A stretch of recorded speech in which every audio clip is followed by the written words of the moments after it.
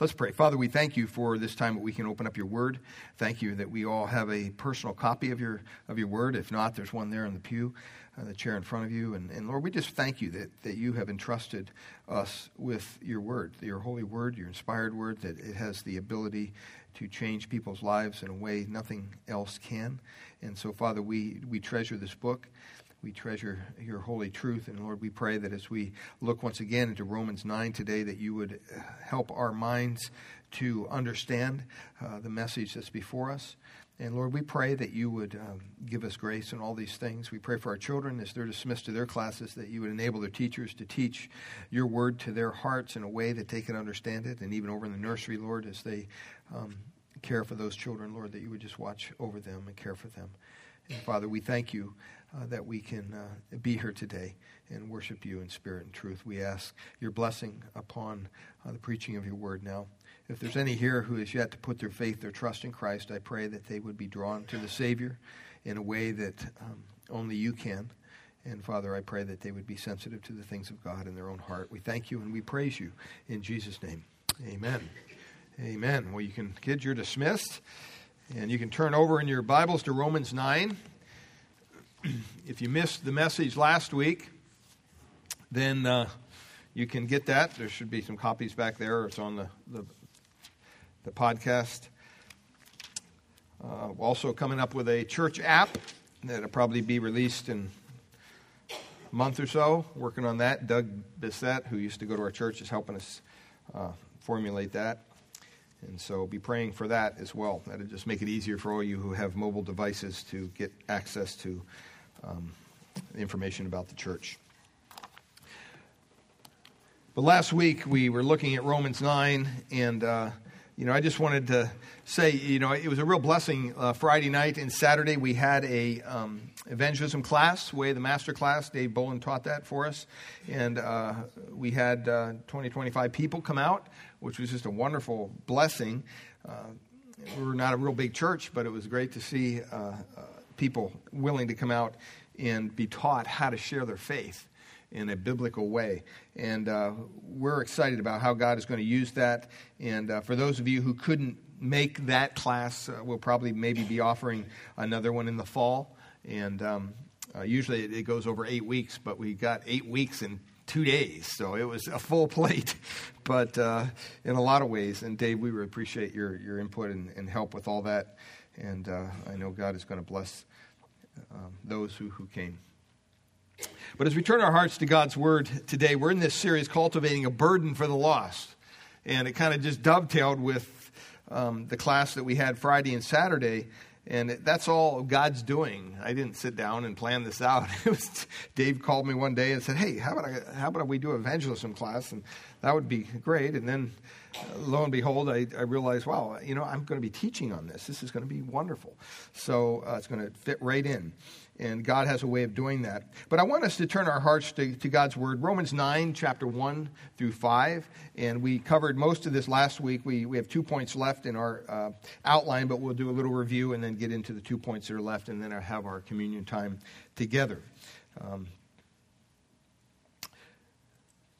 Romans chapter 9, beginning in verse 1. I'm speaking the truth in Christ. I'm not lying. My conscience bears witness in the Holy Spirit that I have great sorrow and unceasing anguish in my heart.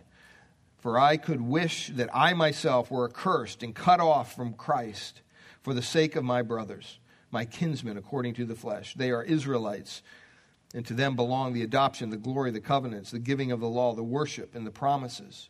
To them belong the patriarchs. And from their race, according to the flesh, is the Christ, who is God over all, blessed forever. Amen. Last week, as we were looking at this, we opened up our message and we talked a little bit about the idea of having a burden for the salvation of lost souls, because, first of all, the love of Christ, and then secondly, because the love of God's truth compels us to do just that, to reach out to the lost. And we got a little kind of a side lesson, you might say, on the will of God. And we talked a little bit about the moral will of God and the sovereign will of God and how they're different. And you can get that message from last week. But just in way of review, the moral will of God is basically those things which flow out of the perfect nature of God that he decrees. Things like God hates divorce, or thou shalt not kill. Children, obey your parents.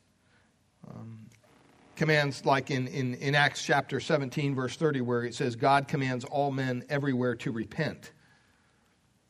Even 2 Peter chapter 3, verse 9 talks about the moral will of God, where it says, the Lord is not slow to fulfill his promise, as some count slowness, but is patient toward you, not wishing that any should perish, but that all should reach repentance. That's the moral will of God.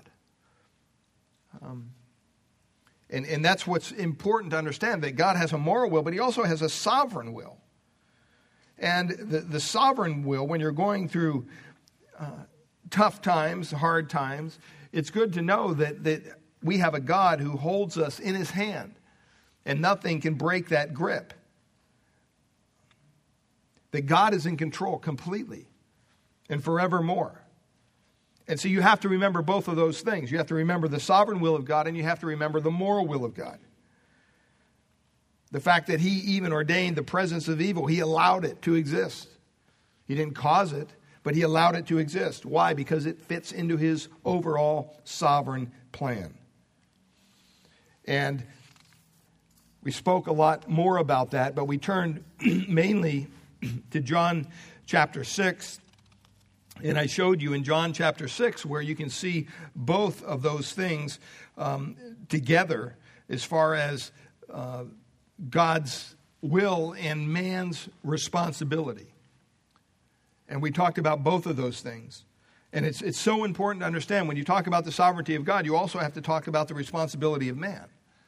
Or you go down a road which is fatalistic. If you believe that God is all sovereign, which we do, but if you believe that God has no responsibility, that man has no responsibility, then that's a fatalistic viewpoint. And that would cause us not to pray. That would cause us not to witness. That would cause us not to do anything because, well, God's in control, so who cares? He's going to have his way no matter what. And in John chapter 6, you see both the divine sovereignty of God and the human responsibility of man. In John chapter 6, verse 37, he says, all that the Father gives me shall come to me, and the one who comes to me I will certainly not cast out. And then in verse 40, chapter 6, John, he says, for this is the will of my Father, that everyone who beholds the Son and believes in him may have eternal life. And then in verse 44, he says, no one can come to me unless the Father who sent me draws him. But then he says in verse 47, truly, truly, I say to you, he who believes has eternal life. So you see God drawing, but we also have to believe. We also have to use the faith that God gives us. In verse 65, he says, no one can come to me unless it has been granted him from the Father. Now, you might say, well, how do both of those things exist? The responsibility of man and the sovereignty of God, that doesn't make any logical sense. And we talked a little bit about how if you come to Romans 9, you kind of have to check some of your logic at the door. Because you're going to come to a point in time when we're going through this chapter where you're going to say, wow, this just is not, I don't get this. And that's okay. Because God is God, we're not. Amen? And so he has a mind far greater than ours. We are dealing with an infinite mind. Some of us have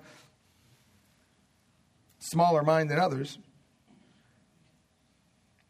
Takes us a little longer to get things. But you know what?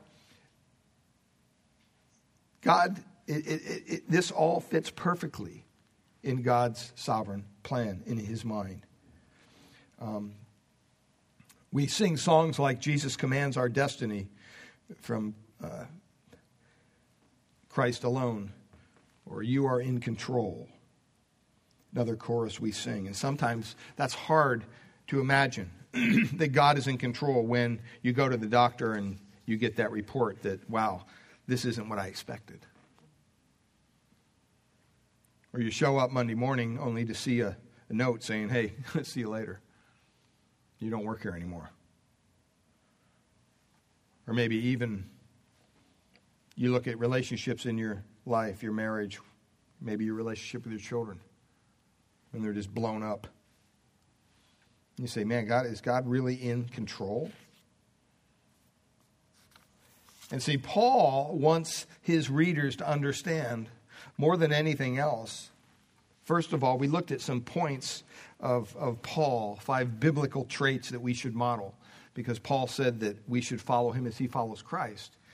And so the first thing we looked at last week, and this is all review, but was that Paul was authentic in verse 1. He says, I'm speaking the truth in Christ. He said, I'm speaking the truth. I mean, he's using the name of Christ to kind of say, look, you know, kind of like how people say, hey, I swear on my mama's grave or whatever. He's saying, you know what, I'm invoking the name of Christ, someone who is very dear to me, someone who is my Savior, someone who died for me.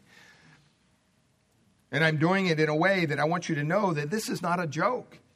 I'm really, truly speaking the truth. I'm not lying. He says, my conscience bears witness in the Holy Spirit.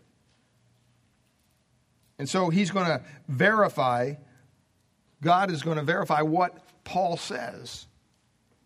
Now, people that don't care much about Christ or aren't even believers, they throw the name of Christ around all the time. And usually when you're a believer and you hear it, it kind of irks you. You kind of go, well, that's not respectful. You know, why are you using God's name in vain? And so Paul invokes the name of Christ here. He says, I am speaking the truth in Christ, because he wants us to know that he is authentic in his message to these folks.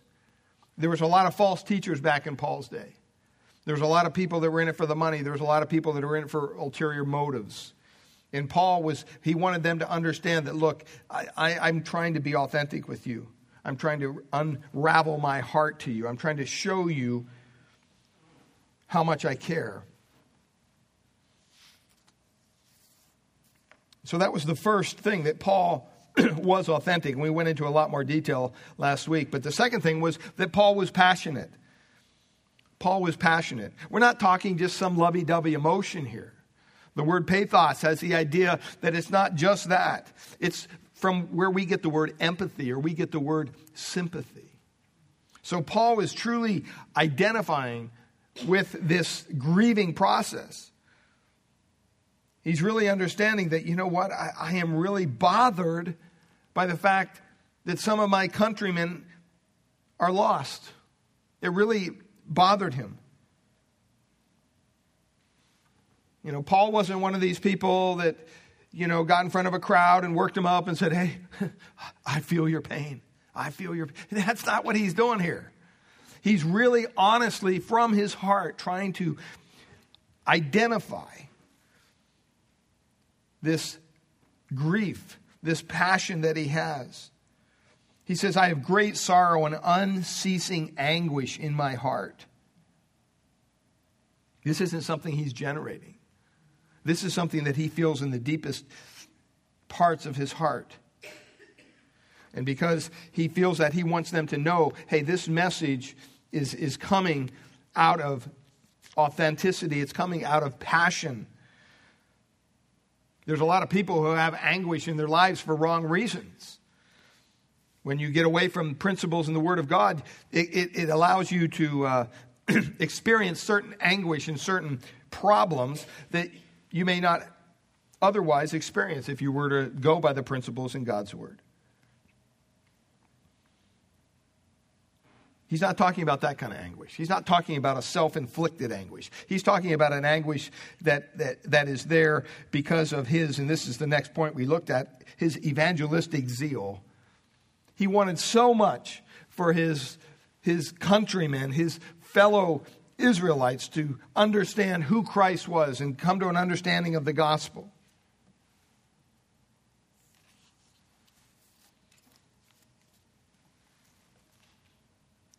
He was probably in so much anguish he didn't sleep at times.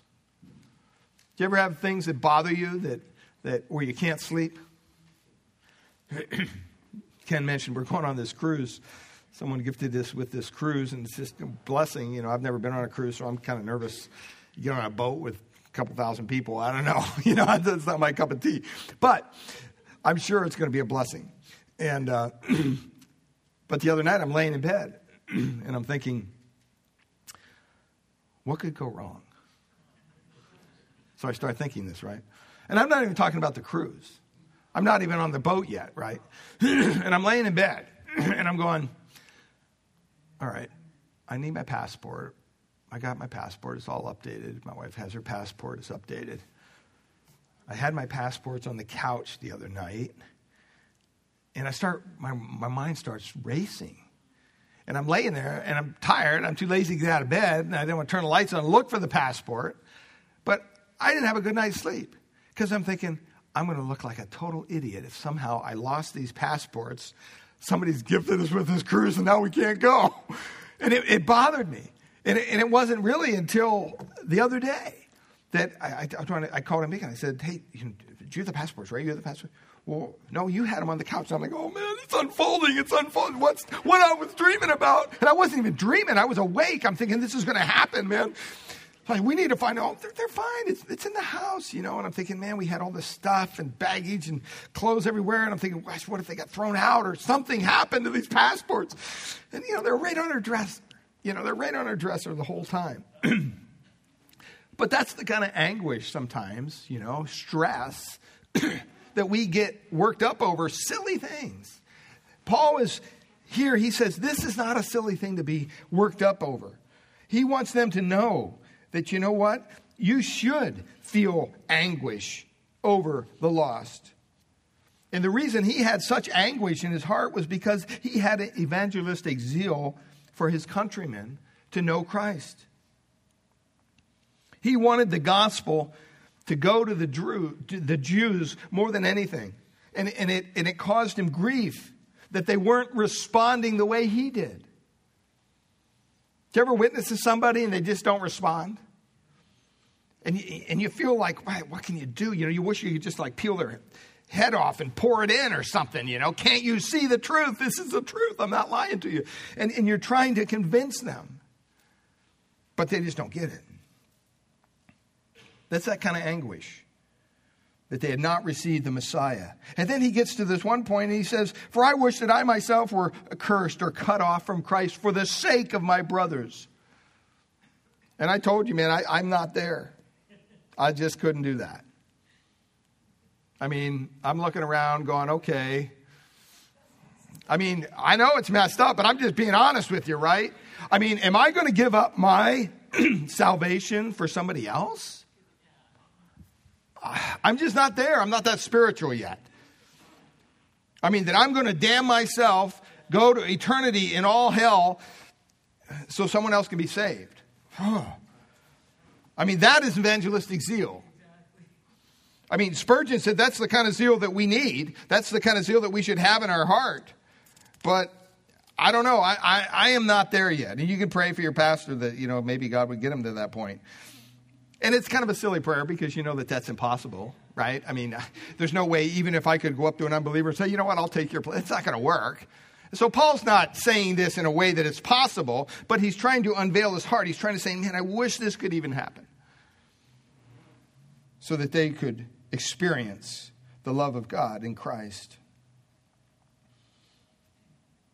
And you have to remind yourself as we go through this chapter, okay, that this is the kind of zeal, this is the kind of passion, this is the kind of authenticity that motivated Paul to go through things like verbal abuse and physical abuse and stoning and lashing and shipwrecks and persecution and slavery and imprisonment. One of the videos said the other day, they said, you know, a lot of times people want to come to Jesus just to have a full life. And they're thinking a happy life. You know, God has a wonderful plan for your life. Well, Paul's life was full, but what was it full of? It was full of what I just read, verbal abuse and physical abuse and stoning and shipwreck and persecution and slavery and imprisonment. And Jesus says, you know what? You're no different. As Christians, what are you expecting? That you're going to go out in the world and share Christ and they're going to say, oh, tell us more, please. Trust me, that's not what's going to happen. They're going to call you narrow-minded. They're going to call you every name in the book. They're not going to appreciate the message of the gospel. They're not going to appreciate the message that says, you know what? There's one way to God, and that's through his Son, the Lord Jesus Christ, because the Bible said there's no other name under heaven whereby we can be saved. What do they say to that? Well, that's intolerant. Yeah, it is. Talk to him. I didn't write the book. I didn't come up with this deal. I'm just trying to explain to you the way to salvation, the way to truth, the way to eternal life.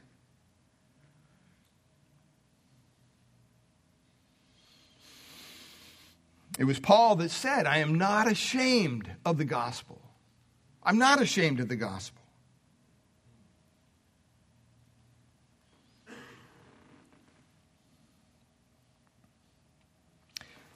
Well, today, we're not going to get to the tough parts of Romans 9, actually, but we are eventually going to get to parts where Paul says things like, you know, God chooses whom he chooses. Matter of fact, God even has vessels for honor and vessels for wrath. It's those times when we get to those passages, you're going to go, wow, this doesn't even seem fair. And your logic is going to kick in, and you're going to go, well, wait a minute. You're going to want to pull back and say, wait a minute, is this for real?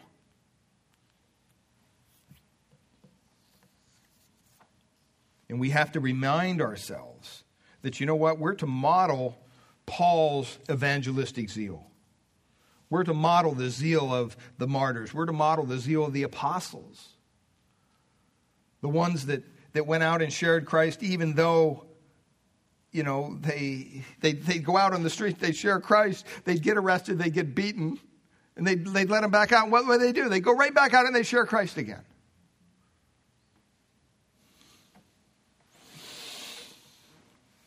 So Paul was authentic, Paul was passionate, Paul was evangelistic. He just didn't sit back and say, well, I know God is sovereign, so he's going to take care of it all, so we don't have to do anything.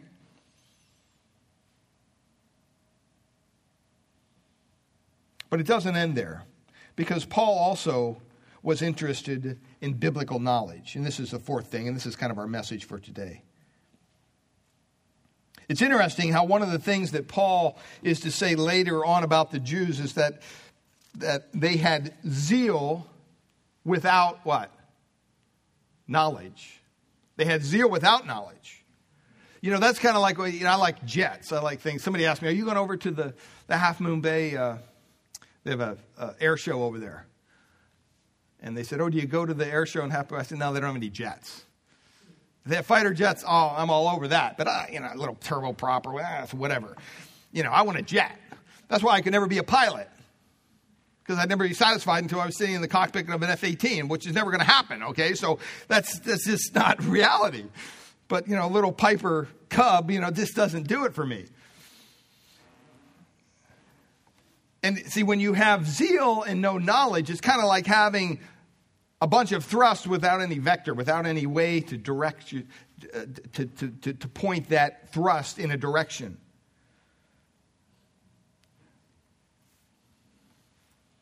A lot of times you hear that in churches today. You have people that have a lot of zeal. They talk about the Spirit. They talk about the gifts. They talk about all this stuff.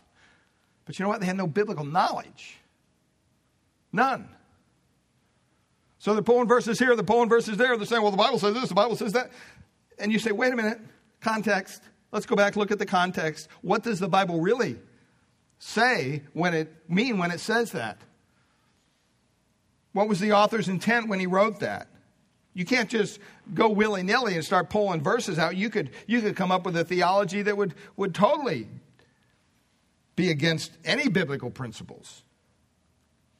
But there's a lot of people that, you know, modern day Christians today that talk a lot about, the Spirit told me this, the Spirit told me that. They use a lot of religious jargon. They go to church and they go to a big cheerleading thing and they get all excited and they feel really good. You see them on Monday and man, they're just, they're floating. You ask them a few questions And you realize, as much as they study the Bible, they don't know one thing about the Bible. They don't know one thing about doctrine. They don't know one thing about theology. They're riding merely on a cloud of emotion. And so their lives are literally wrecked and they have no clue.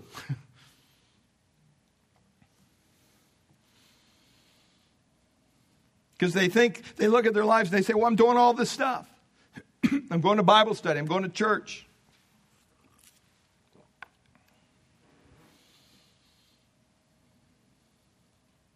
Helping the homeless. I'm doing this. I'm doing that. And it's kind of like they go to church to get their little buzz on. And boy, it kind of gets them maybe to Tuesday. But because there's no foundation, there's no biblical truth upon which all this emotional stuff is built on, they crash. And so they get in this pattern of, boy, they need this fix on Sunday in order to make it through the week. Should we be excited to come and worship together as a corporate body? Yes. That should be the highlight of your week. But you know what? If this is all you're getting, this isn't enough. I mean, I could preach for 4 hours on Sunday morning, and it wouldn't be enough. You need to feed yourself. You need to get your Bible every day, open it up, and begin to read it. And begin to understand it. And when you don't understand it, write it down and say, boy, I got a question for this. And we have so many resources today, there's no excuse for believers not being biblically literate.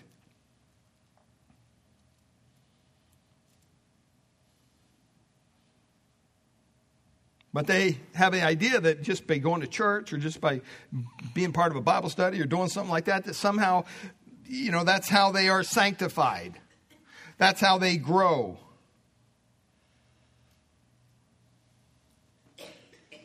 That's part of it.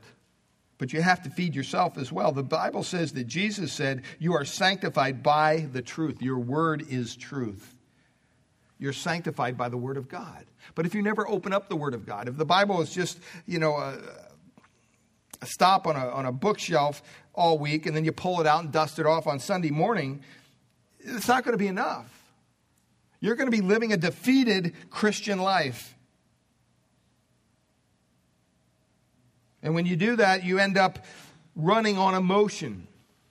It's kind of like running on a sugar high. It lasts for a little bit, but boy, when it burns out quick. And you just crash. And unfortunately today in America, churches are built around this. Pastors are built around this kind of mentality. That, well, we can't teach doctrine. We can't spend any time in the Word of God because people can't sit there. We live in a different age now. Come on. I mean, if you preach more than 20 minutes, that's just crazy. 20 minutes, I'm just getting warmed up at 20 minutes. I don't know what they're thinking.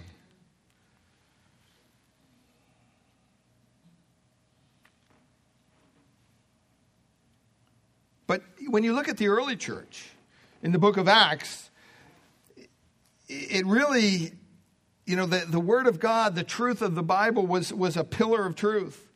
It wasn't a pillar of emotion. It wasn't built on emotions. It was built on doctrine.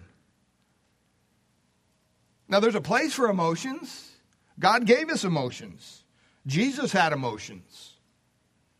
But you know what? Think of it this way. And I learned this early on in my Christian life. Because early on, after I came to Christ, I came to Christ. I was part of the Catholic Church. I came to Christ. And I thought, wow, I got really mad. And I thought, I'm going to go become a priest and infiltrate the Catholic Church and expose all the stuff that's not right. And a well-meaning pastor said, that's probably not a good approach.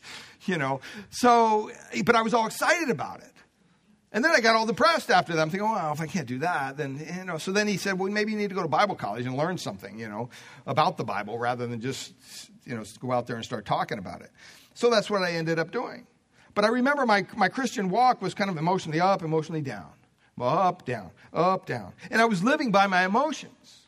And it wasn't until I came to understand more fully who God was, some of his attributes, and a lot more about the character and the nature of God that I began to realize, wow, this is true. I don't have to listen to these emotions. So if you think of a train, you have an engine that pulls the train. In a lot of Christians' lives, unfortunately, the engine consists of a bunch of emotion. And so they're living their Christian walk by emotions, up and down, all around. I invited, this was years ago, but I invited somebody to a Wednesday night Bible study. And it was a Christian. And they said, hey, I just don't feel like going. And I said, excuse me? So I just don't feel like coming. And I said this to them. They didn't come, but I said, I don't care if you feel like coming. I didn't ask you if you felt like coming. Okay, what's going on here? Justice. Something's awry. But I simply said, I didn't ask you if you felt like coming. And they were just like I totally offended them, I guess. I said, it's the right thing to do, don't you think? See, and we have churches today, we have pastors today even, that build the Christian walk. Let's go to this mic here. Build the Christian walk around emotion and not experience, or not the fact of God's word, knowledge.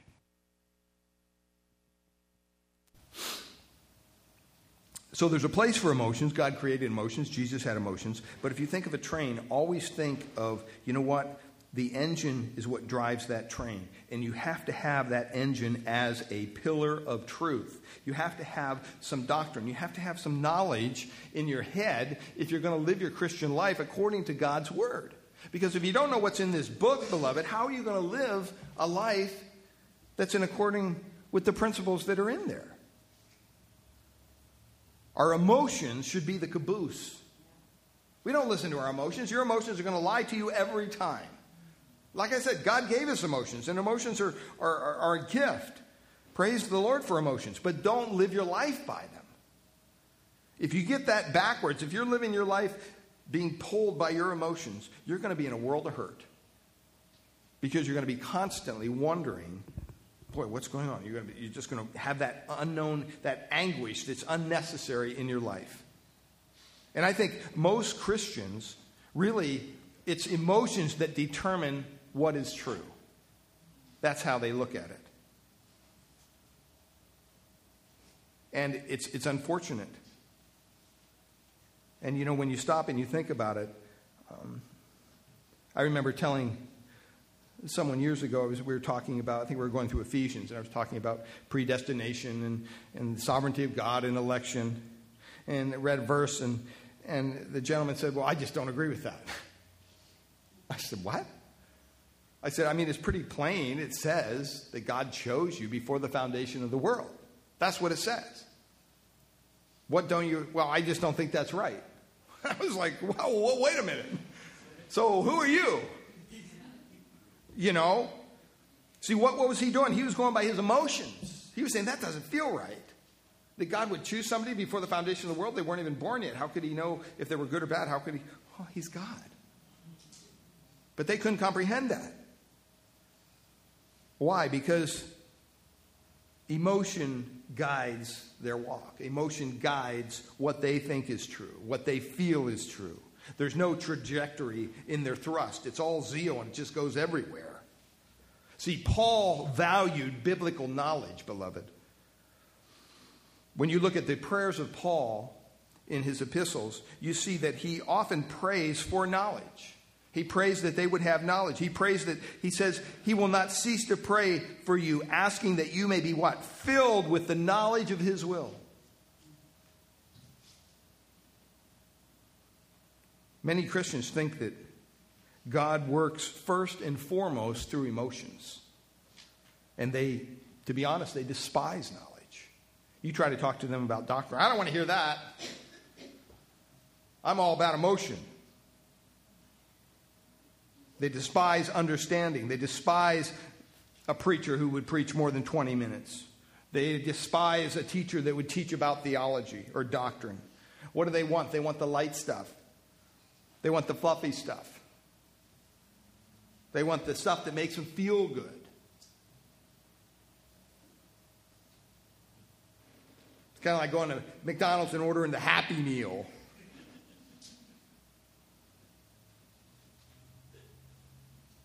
You know, they don't want a steak dinner. They want their little Happy Meal, so they get their little toy and play with it. They want something quick, cheap, easy. You know, just give me that buzz, fill my belly, so I can get out of here and do what I got to do. And you know what? Unfortunately, their spiritual health has suffered incredibly because they despise biblical knowledge. They despise understanding. I heard one guy on TV one time, these health and wealth teachers, he was preaching, and he said, you know what, when you come to my church, you better leave your problems at the door. I don't want your problems here. I thought, whoa. You know, we're all about the positive here. We don't want to hear about that negative stuff. You come in, you get your fill.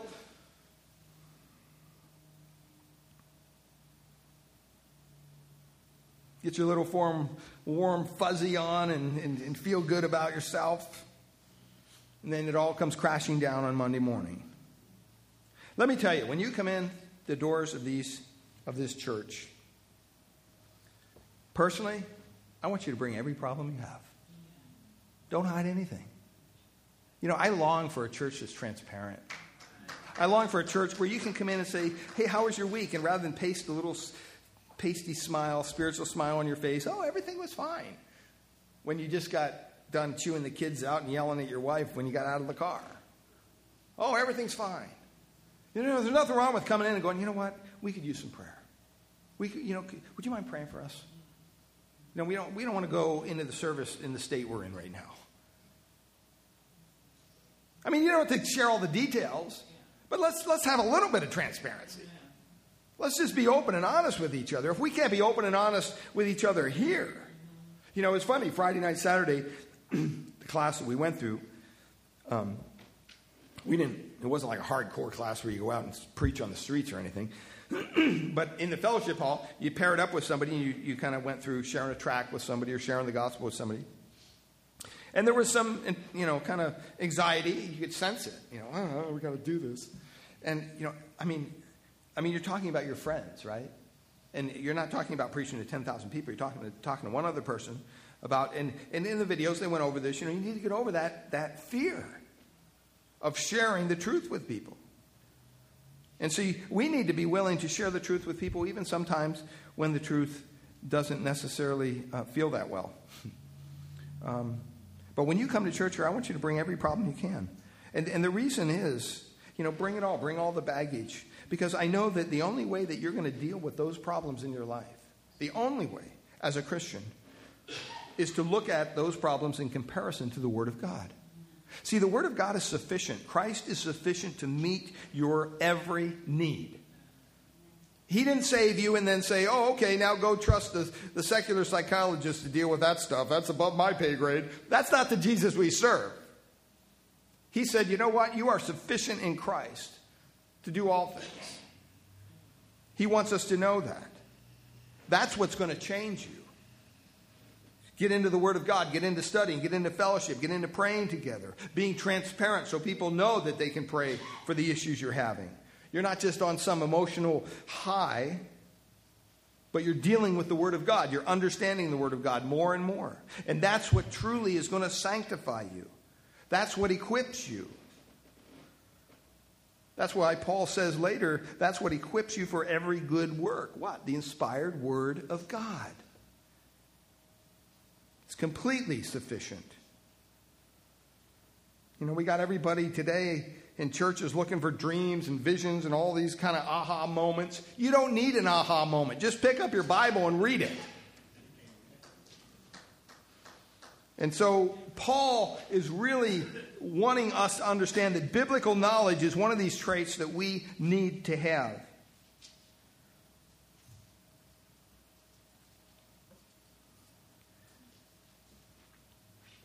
And he approaches it with how history happened, how Scripture has reported to it. Look at verse 4 here. He says, they are Israelites.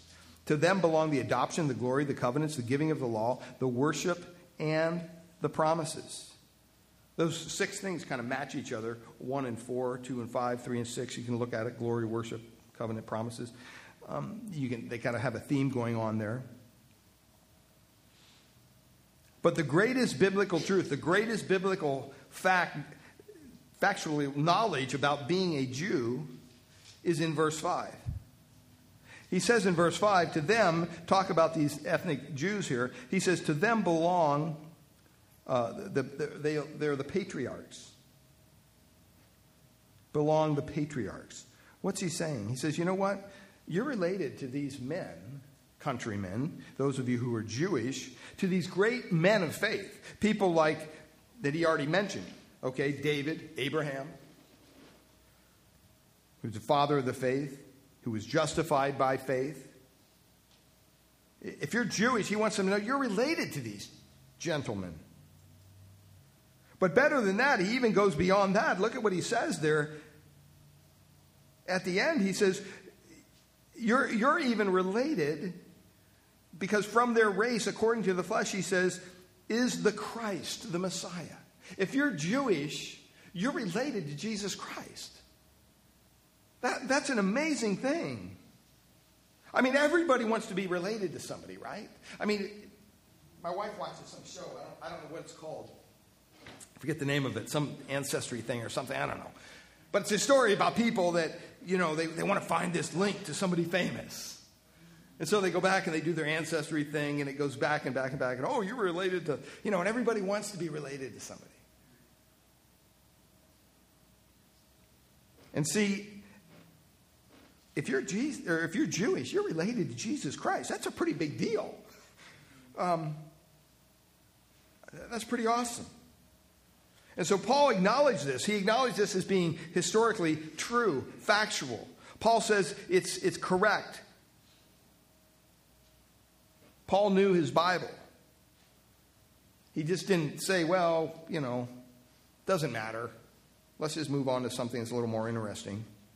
No, he shows how this matters and what God is going to do about it with all these promises. All these promises have been made to Israel. Well, what's going to happen to these promises?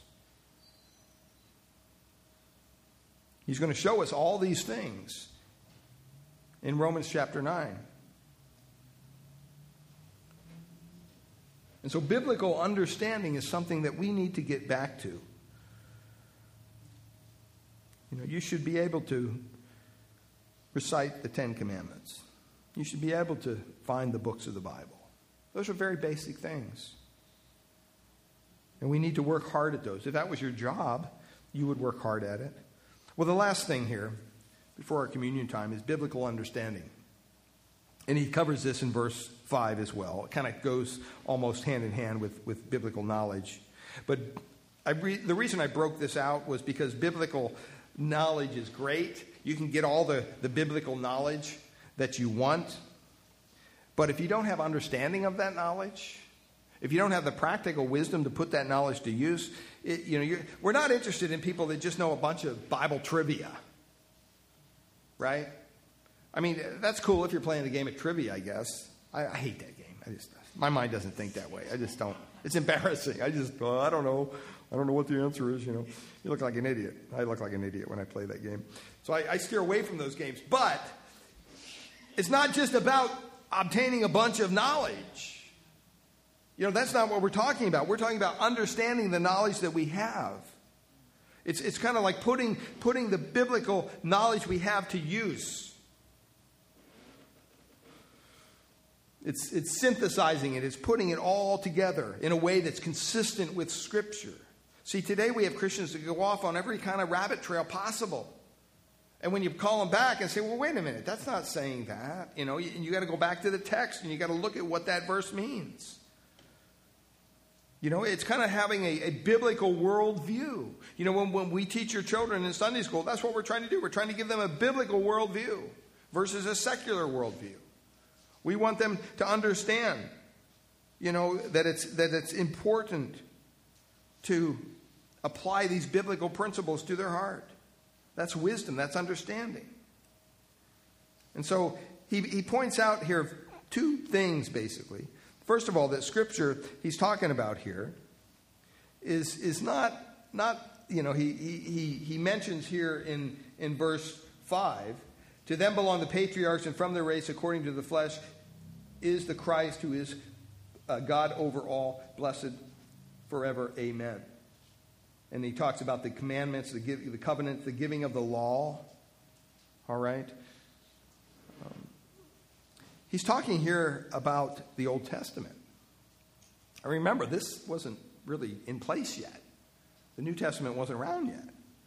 And so we have to remind ourselves, well, what is Paul talking about here when he talks about the law, when he talks about the Word of God? He's talking about the 39 books of the Old Testament. If you came out of the Catholic Church like I did, then you realize the Catholic Bible is a little different because they have the Apocrypha in between. And it's interesting because the Jews, who were kind of the caretakers of the law of God, they don't recognize the Apocrypha as being part of the canon of Scripture. Just thought I'd share that with you. But he's talking here about the 39 books of the Old Testament. And what's being added to them as he's actually, Paul is actually in the process here of writing the Word of God. It's amazing when you stop and think about it. And so Jesus came on in the New Testament, and he appointed men, the apostles, to carry this out, the writing of the New Testament, and complete the canon. That's why in the book of Revelation, the apostle John, at the end, he says, hey, don't add anything to this book, by the way. It's done. It's over. That's why you got to be careful when you say, hey, thus saith the Lord. Are you quoting a verse, or are you just kind of making something up out of thin air? What are you doing? God has communicated to us, the Bible says, through his Son. All right?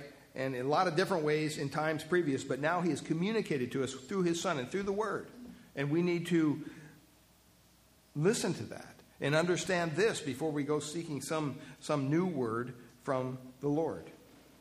And so biblical knowledge, biblical understanding is something that we definitely need more of.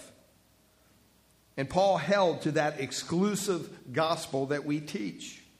That's why he was so burdened for them to come to Christ. He wasn't saying, oh, okay, well, you can stay a Jew. It doesn't matter. He held to an exclusive gospel. By that I mean there was only one God, the God of the Bible, the God of the Jews, who gave mankind through the Jews only one revelation, the Bible. We don't have multiple revelations. Paul wasn't saying, okay, you're all a bunch of religious people, just go your own way, I'm sure you'll figure it out, it all ends up in the same place anyway. No, the Bible says that one path leads to what? Life, one path leads to death. Which path are you on? There's a lot of Christians that even deny that truth. The truth of the exclusive gospel, the fact that Jesus is the only way to the Father. Well, you can't really share that with people because yeah, you can. That's what the truth is. Why would you tell them anything else? By telling them anything else, you're denying justification by faith alone in Christ alone. Don't be like Joel Osteen who says, well, I guess God will work it all out. I'm sure they're sincere. That's a false heretic. That's a teacher who obviously does not have biblical knowledge and biblical understanding. Pray for that man. I wouldn't want to be in his shoes. And so Paul even says here in the book of Romans, there's no other name given among men whereby we can be saved. Jesus is the truth. He's the life. No man comes to the Father but by him. Now, just closing here before we have our communion, I just want to leave you with a couple questions. Because, this little series was really talking about a burden for the lost. First question there, do you anguish over others? In other words, do you sorrow for those who don't know Christ? Because they're going to perish without him. Do you believe that they're perishing? Do you anguish over others? Secondly, do you anguish over those closest to you, the members of your own family? Paul also grieved over Gentiles, but he grieved mostly for the Jews because he was related to them.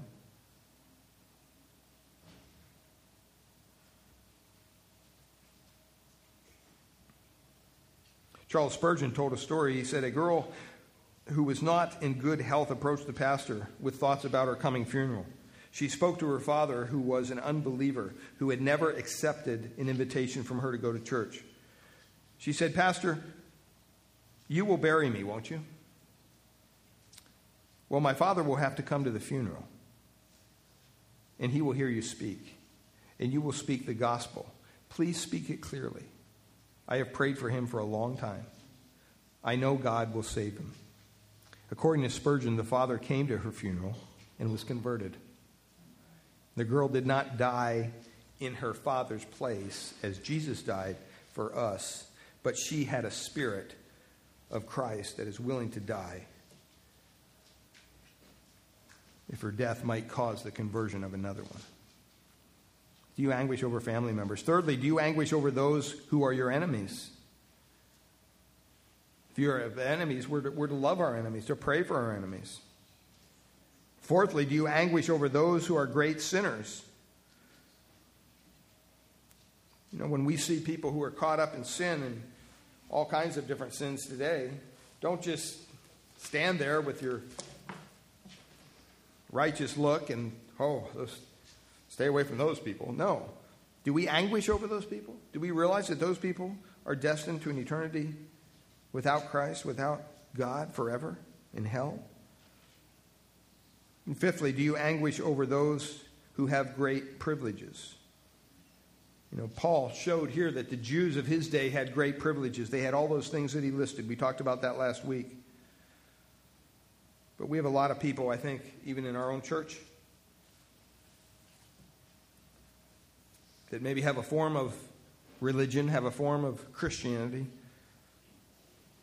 They may even be professing Christ.